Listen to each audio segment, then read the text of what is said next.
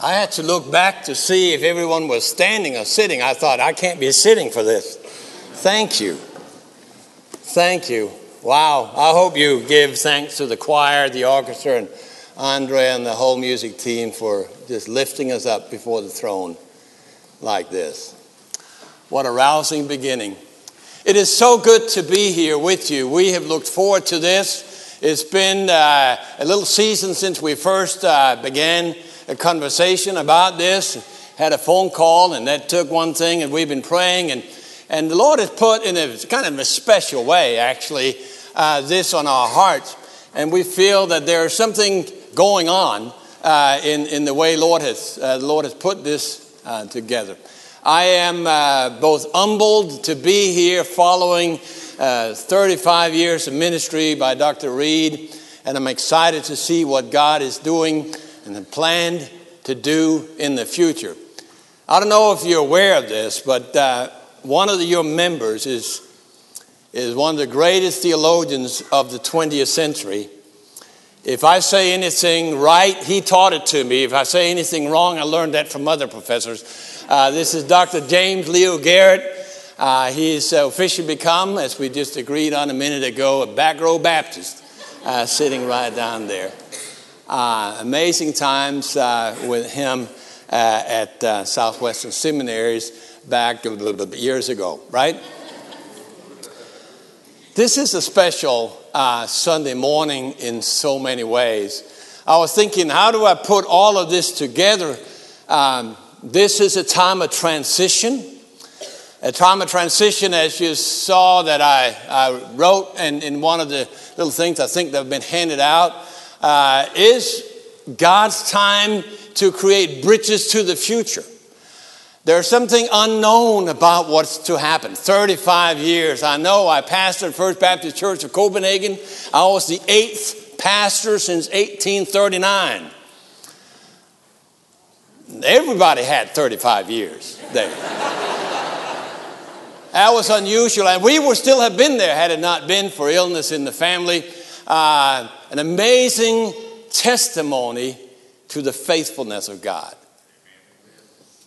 And yet, as one of my friends said just the other day, and I thought, what a profound way of stating this. I called, he's a leader among Baptists in Romania, and I was working on how we could connect with them in a stronger way for theological education. So I called him up, and I said, how is it going? I haven't talked to you for at least 10 years. And he said, everything is just according to plan. Not my plan, but God's plans. I'm not sure I know what's going on exactly, but God knows. And I thought, that's a profound way. We want to say everything is according to plan, and we automatically think our plans, right? Yes? You're there, right? Yes? Yeah? Good. But God is not losing sleep over the future. God is well, alive, and awake, and fully engaged in what happens in First Baptist Church of Nacogdoches. That's an amazing thing. A transition is indeed a tremendous period for God to build a bridge, to get his people ready for what is to come. And then think of that. It's another thought that just kind of rushed to my mind when I was thinking about this. We are in this period that is called Lent, which is a preparatory period, getting ready for the death and resurrection of Christ, getting ready to meet him as he meets us in that event of the cross and resurrection. Churches around the globe are celebrating this time of preparation, extra emphasis and focus on submitting to the lordship of Jesus Christ. I want to read a text with you this morning from Colossians chapter 3, the first 11 verses, that I think speaks to this. I've called, as you may have seen on the bulletin, this message, Focus. And I'll speak on that in just a moment. Let's read the text. Colossians chapter 3. If you're at Philippians, Just keep going. Right? Yes? Since then, you have been raised with Christ. Set your heart on the things above, where Christ is seated at the right hand of God. Set your minds on things above, not on earthly things. For you died, and your life is now hidden with Christ in God. When Christ, who is your life, appears, then you also will appear with him in glory. Put to death, therefore, whatever belongs to your earthly nature: sexual immorality, impurity, lust, evil desires, and greed, which is idolatry. Because of these, the wrath of God is coming. You used to walk in these ways in the life you once lived. But now, you must rid yourself of all such things as these: anger, rage, malice, slander, and filthy language from your lips. Do not lie to each other, since you have taken off your old self with its practices and have put on the new self, which is being renewed in the knowledge, in the image of its creator. Here, there is no Greek or Jew, circumcised or uncircumcised, barbarian, Scythian, slave or free, but Christ is all and is in all. Focus. Think of that term for just a moment. Really what you have here, since you have been raised with Christ, focus or set your heart on, desire, seek, strive for, focus. All these things are kind of included in that word that we translate in the translation NIV that I just read from by set your minds on. Or set your heart on, as you could as well as set. Focus. It's an interesting thing, and not many of you would know that.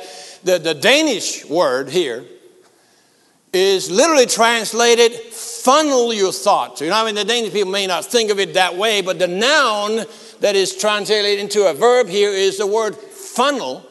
And it is as if to say that whatever is on your mind, you got to funnel it all in one direction. This is where you focus. And the Greek word kind of expresses that in many ways. And just think about the word focus for a moment. If I said to you, focus on what matters, because if you don't, you'll soon find yourself looking at all things that does not.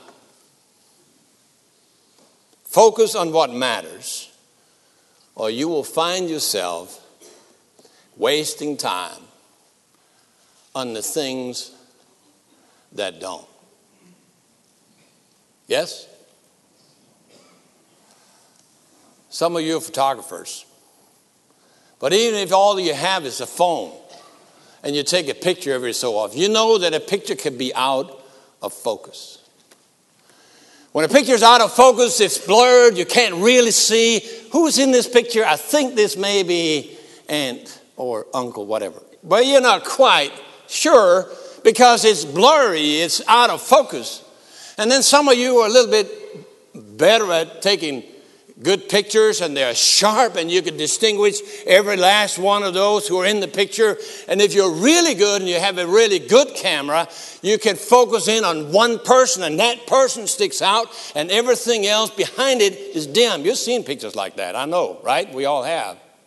There's one person that's really sharp, and everyone in the background are just kind of blurry.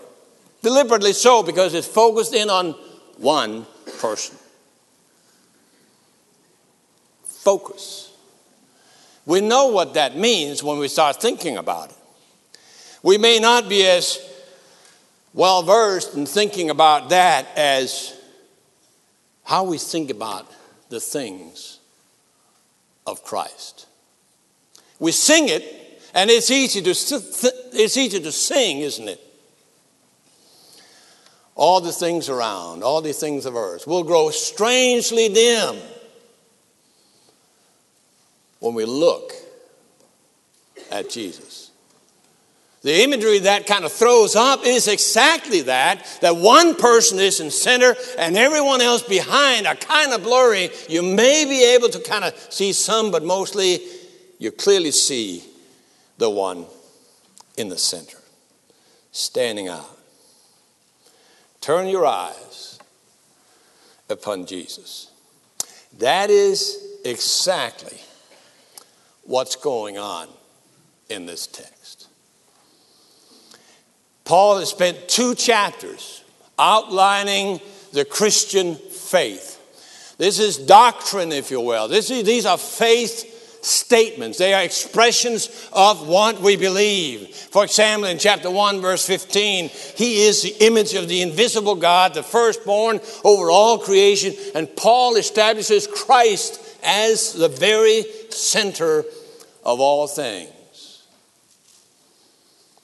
And the first 2 chapters flow just like that. And then since now, because of this, since you have been raised with Christ, now focus.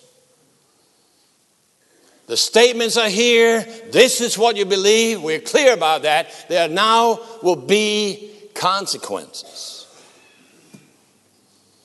That's how this works. When you look at it and you start seeing the text and the since then and realize Paul does this all the time throughout his letters. He's first stating an indicative. This is what God has done. This is the factual reality. For example, in chapter 2 of Ephesians, he said, God broke down the walls that separate. That's the indicative. That's the reality. That's a statement of what God has done. This is our faith, yes? Therefore, don't have any divisions among you. Everything Christ is saying is built upon what he has done. So when Paul expresses the Christian faith, he says, this is what God has done through his Son, Jesus Christ. Therefore, this is what you must live out if you're to reflect the faith you say you have. This is pretty powerful stuff when you think about it, right? These things are not kind of separated. When you look at this whole letter, if you read through the whole thing, and you really can, if you sit down, it'll take you about 15 minutes, I think. It's just a few pages here in Scripture. There are always practical consequences for faith. These belief statements are not esoteric academic claims that we just hold that does not affect how we live. In fact, you can turn it around pretty easily and say, just look at your own life. Don't look at any other people's lives. They got enough of their own, right? Look at your life. And then from that, what flows out, you can conclude not what you say you believe, but what deep down is what you truly believe. It does not matter that you can declare your faith as truth if you cannot demonstrate this truth in your life. That's a pretty straightforward, almost verbatim summary of Paul's letter to Titus, chapter 1, verse 16. It does not matter that you can declare your faith to be true or even as truth if you cannot demonstrate or will not demonstrate that truth in your life. You notice very quickly here, Paul is saying all these things that leads to idolatry. And really what he is saying is that people who are not seeing that connection between what they believe and how they live, that people like that are kind of like pagans, because that is the very essence of pagan religion. that you pay homage to a God who then has to turn around and pay you back. You're doing it to be paid back. You give something, whatever it may be, in the pagan religion, and then the God that they serve has to turn around and do something. Christian faith is the opposite of that. The Christian faith is a call to live a life that follows Christ. The teaching, or the beliefs, if you will, and the life do not separate. Faith and following goes together. Faith claims, lifestyle are fused.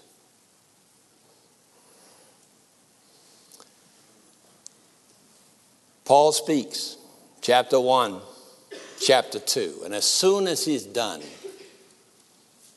with declaring the faith, the practical question arises. So what? So what? How is it possible really to live the resurrection life? We just sang about it. We're going to sing about it more in the weeks to come, and in just a few weeks, we're all going to stand to our feet and claim that he broke the power of death. How do we live that life? A life that is characterized by the kind of victory over evil and misery and sin that was so evident with Jesus. Let me speak to you, friends. The First Baptist Church of Nacogdoches is on the bridge to the future. Yes? That's what transition is all about.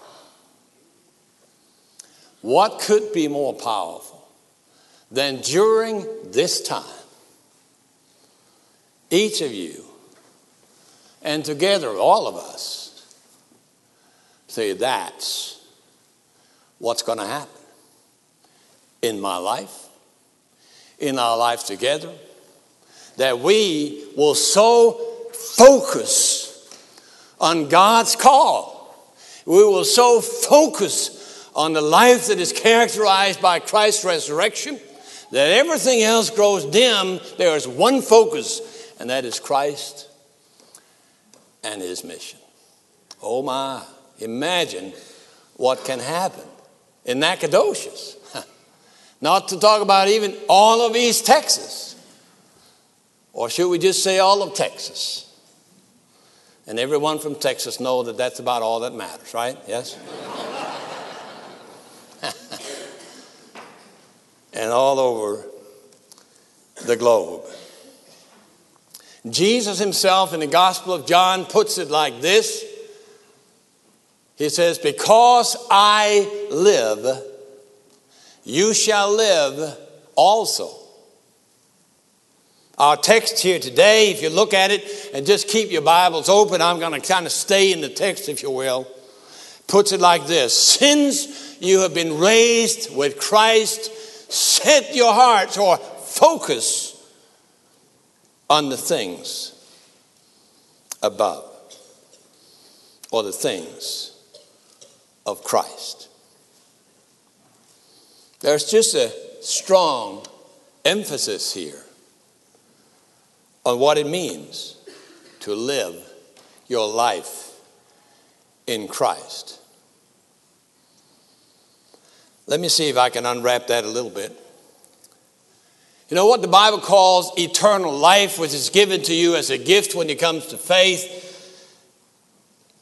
It's not primarily a life that is to come once you die. We try to and normally emphasize that we will receive eternal life when we die, except the Bible says you already received it. And certainly it speaks about the longevity that death is not going to interrupt life. We're going to be with God forever in all eternity. It does speak to that. But it's not just about longevity. It's also about quality, not just quantity.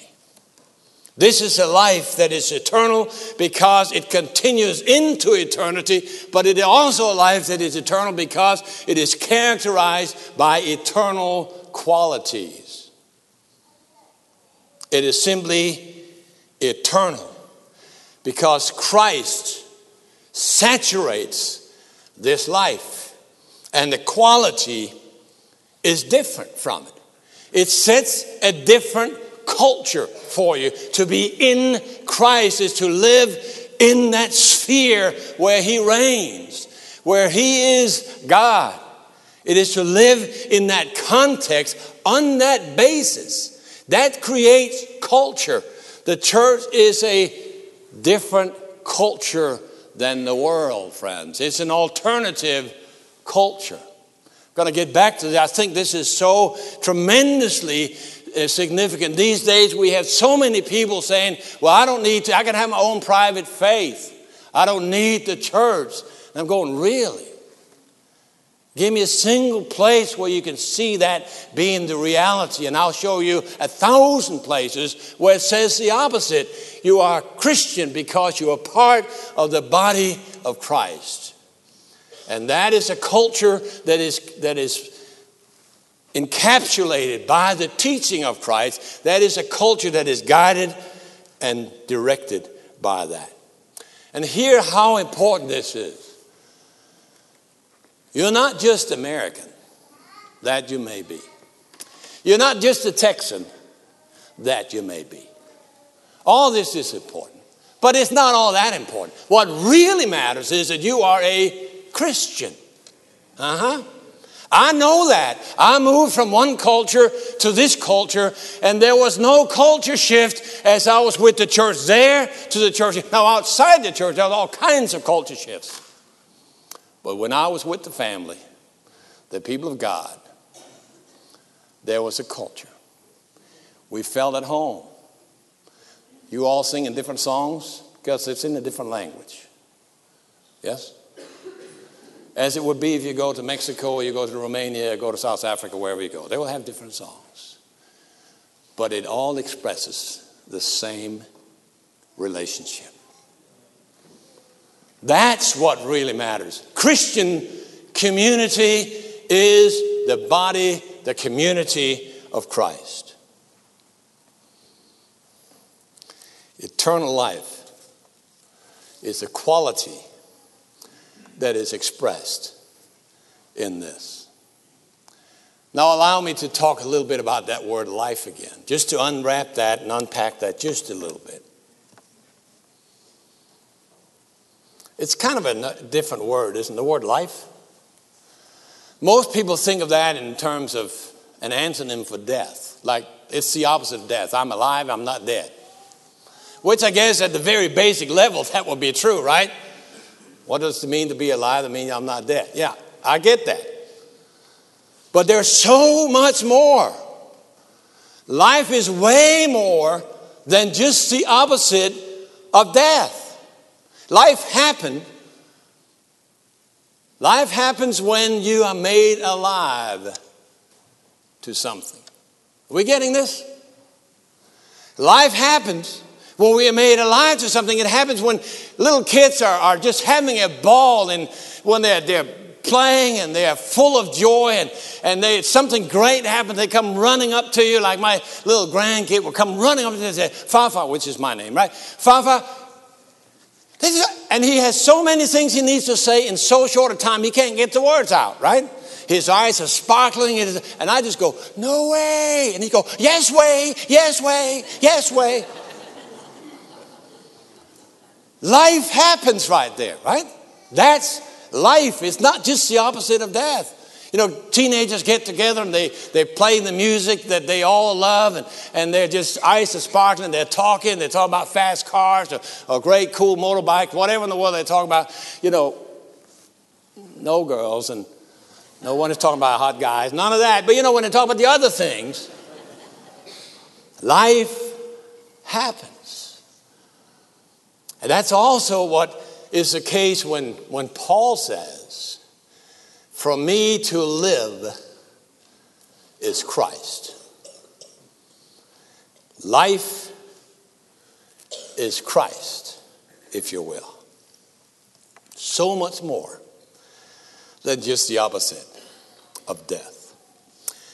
Life happens when you're put in motion, when you're getting excited, when you feel the adrenaline rush through every little fiber of your body, so that new power, new eagerness, new desire to bring forth more life is what happens.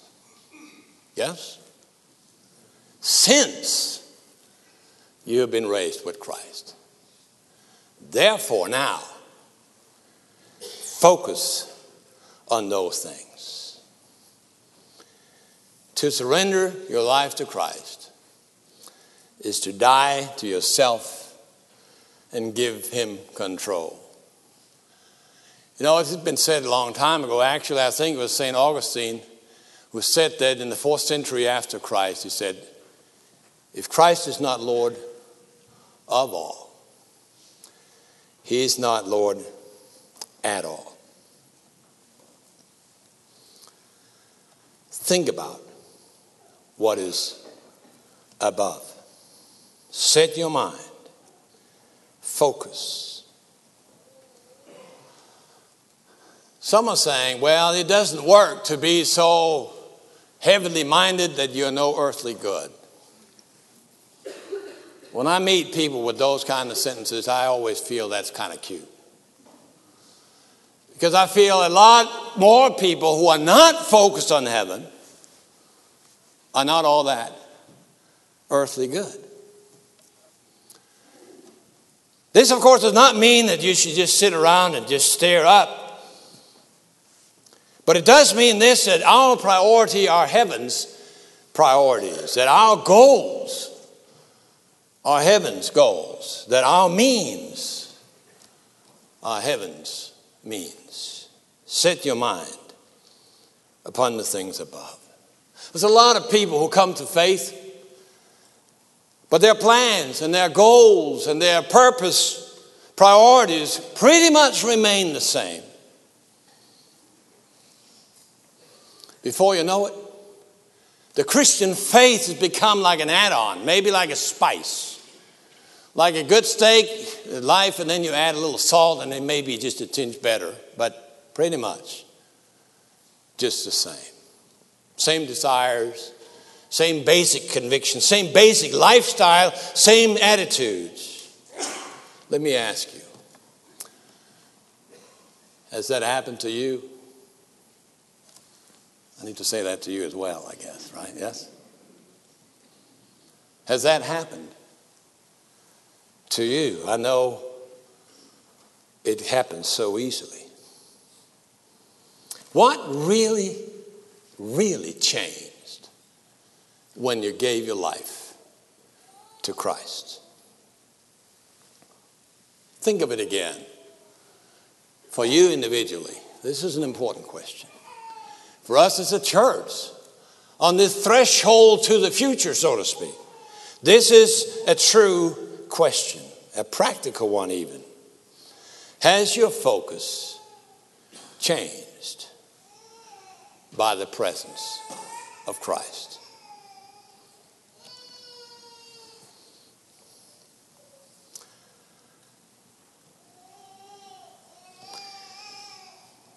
The Bible says, look here in the text again,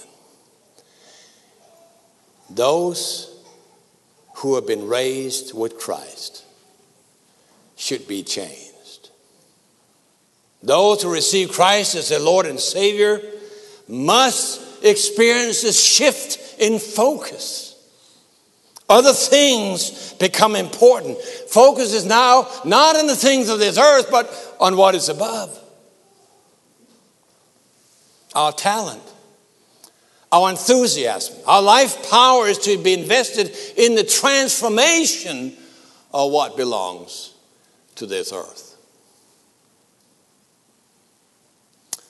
Maybe I can give an illustration from Scripture itself on this. Think of this. Another point of transformation in the people of God. Israel was slaves in Egypt. God, in miraculous, powerful ways, opened the waters, let them walk through the waters, through the desert, and they came to the gates of the promised land in Kadesh Barnea, and they were ready to go in. They sent some spies in, and they come back. Only 2 says, we can go in because God has promised this, and we're not here because of our doing, but because of God's doing. The rest said, no, they're too strong. It's too difficult. There's got to be too much pain that we can't do this. And so they decided not to enter the promised land. What happened? God sent them back into the desert for 40 years. Well, they just wandering around until everyone from that generation had died. No one who had come out of Egypt was still alive except for Joshua and Caleb. Why them? Because they had trusted God. Their focus had changed. It wasn't about them anymore. It was about God's kingdom. Things had changed. They had their hearts and their thoughts and their focus in the promised land. It was a promise from God, and they knew it would happen because of that. And they lived their lives in light of that. Whoa. Woo.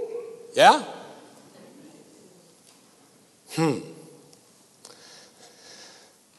How are you on that?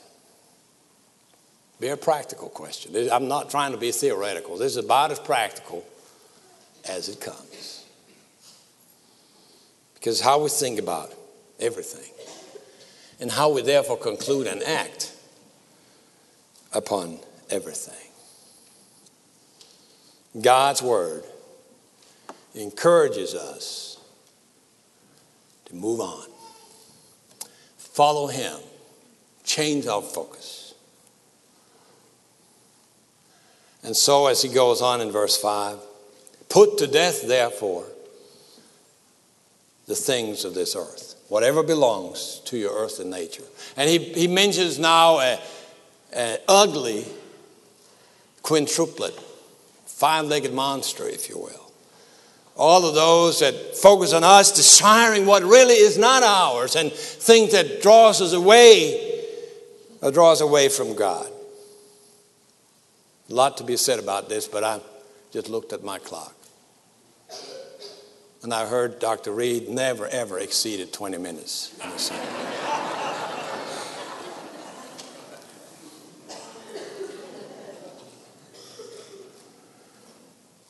What Paul is saying, all this may be what you used to be, but now things have changed because you've been raised with Christ. Strive to kill the things that belong to the earthly nature. And then he moves on to what looks more like a six-legged monster. They're like social sins. The first were emotional and mental sins.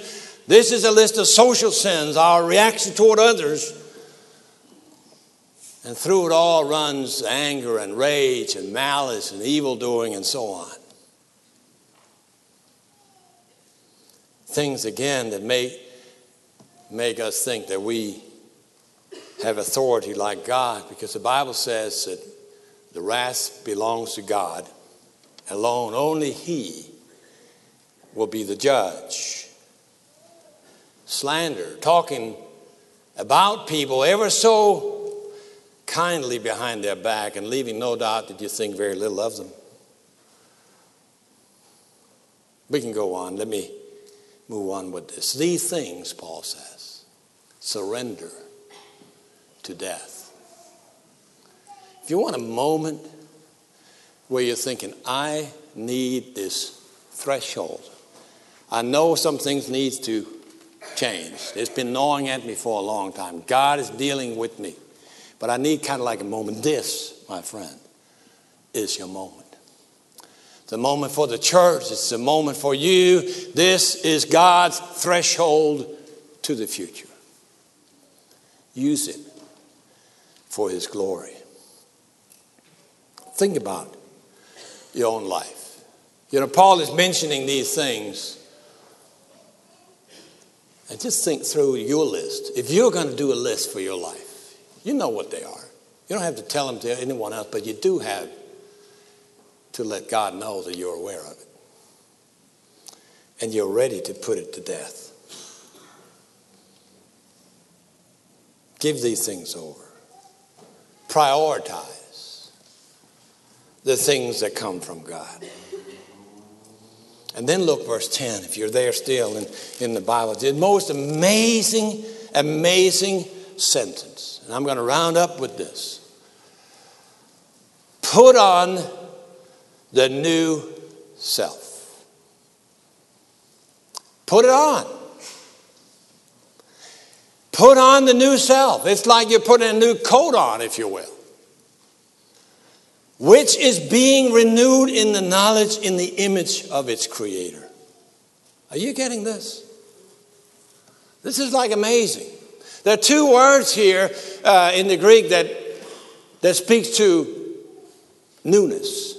One is the word neos, which refers to that which is becoming new. It was old yesterday, it's new today. It's this kind of a temporal thing. This is what it was yesterday. Now this is this. There's a difference, a change, a conversion, if you will, from before to after. Yes? We all get this?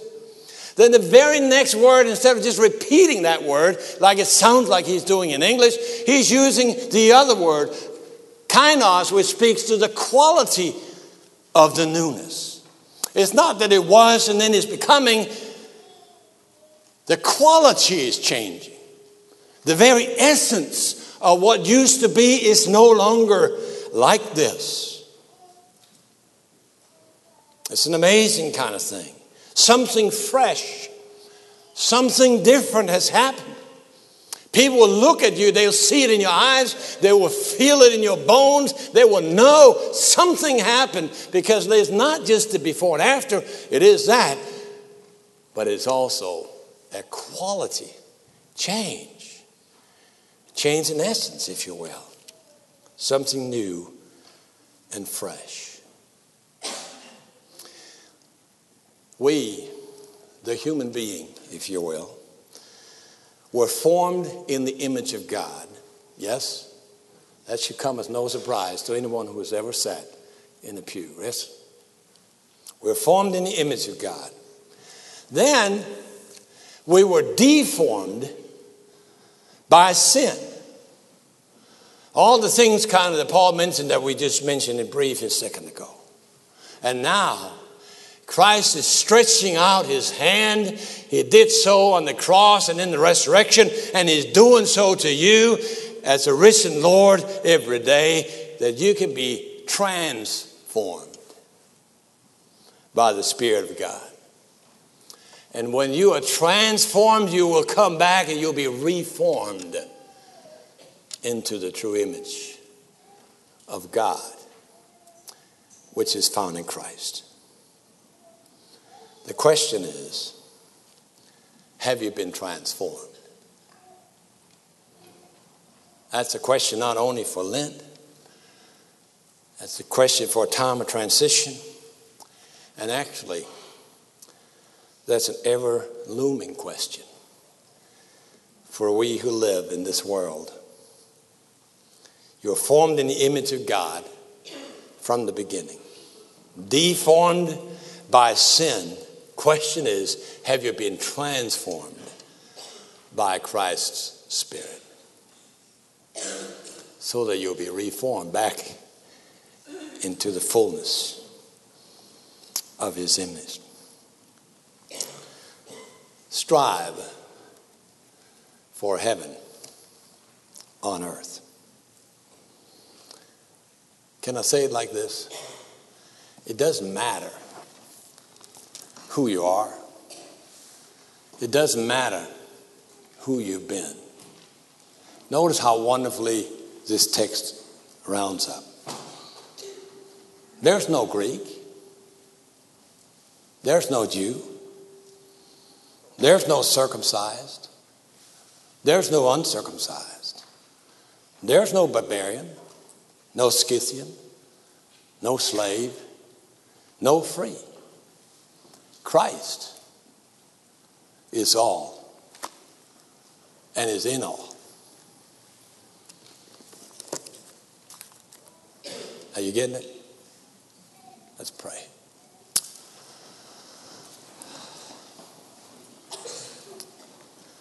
Father, you alone searches the depth of our being, of our thoughts, of our hearts.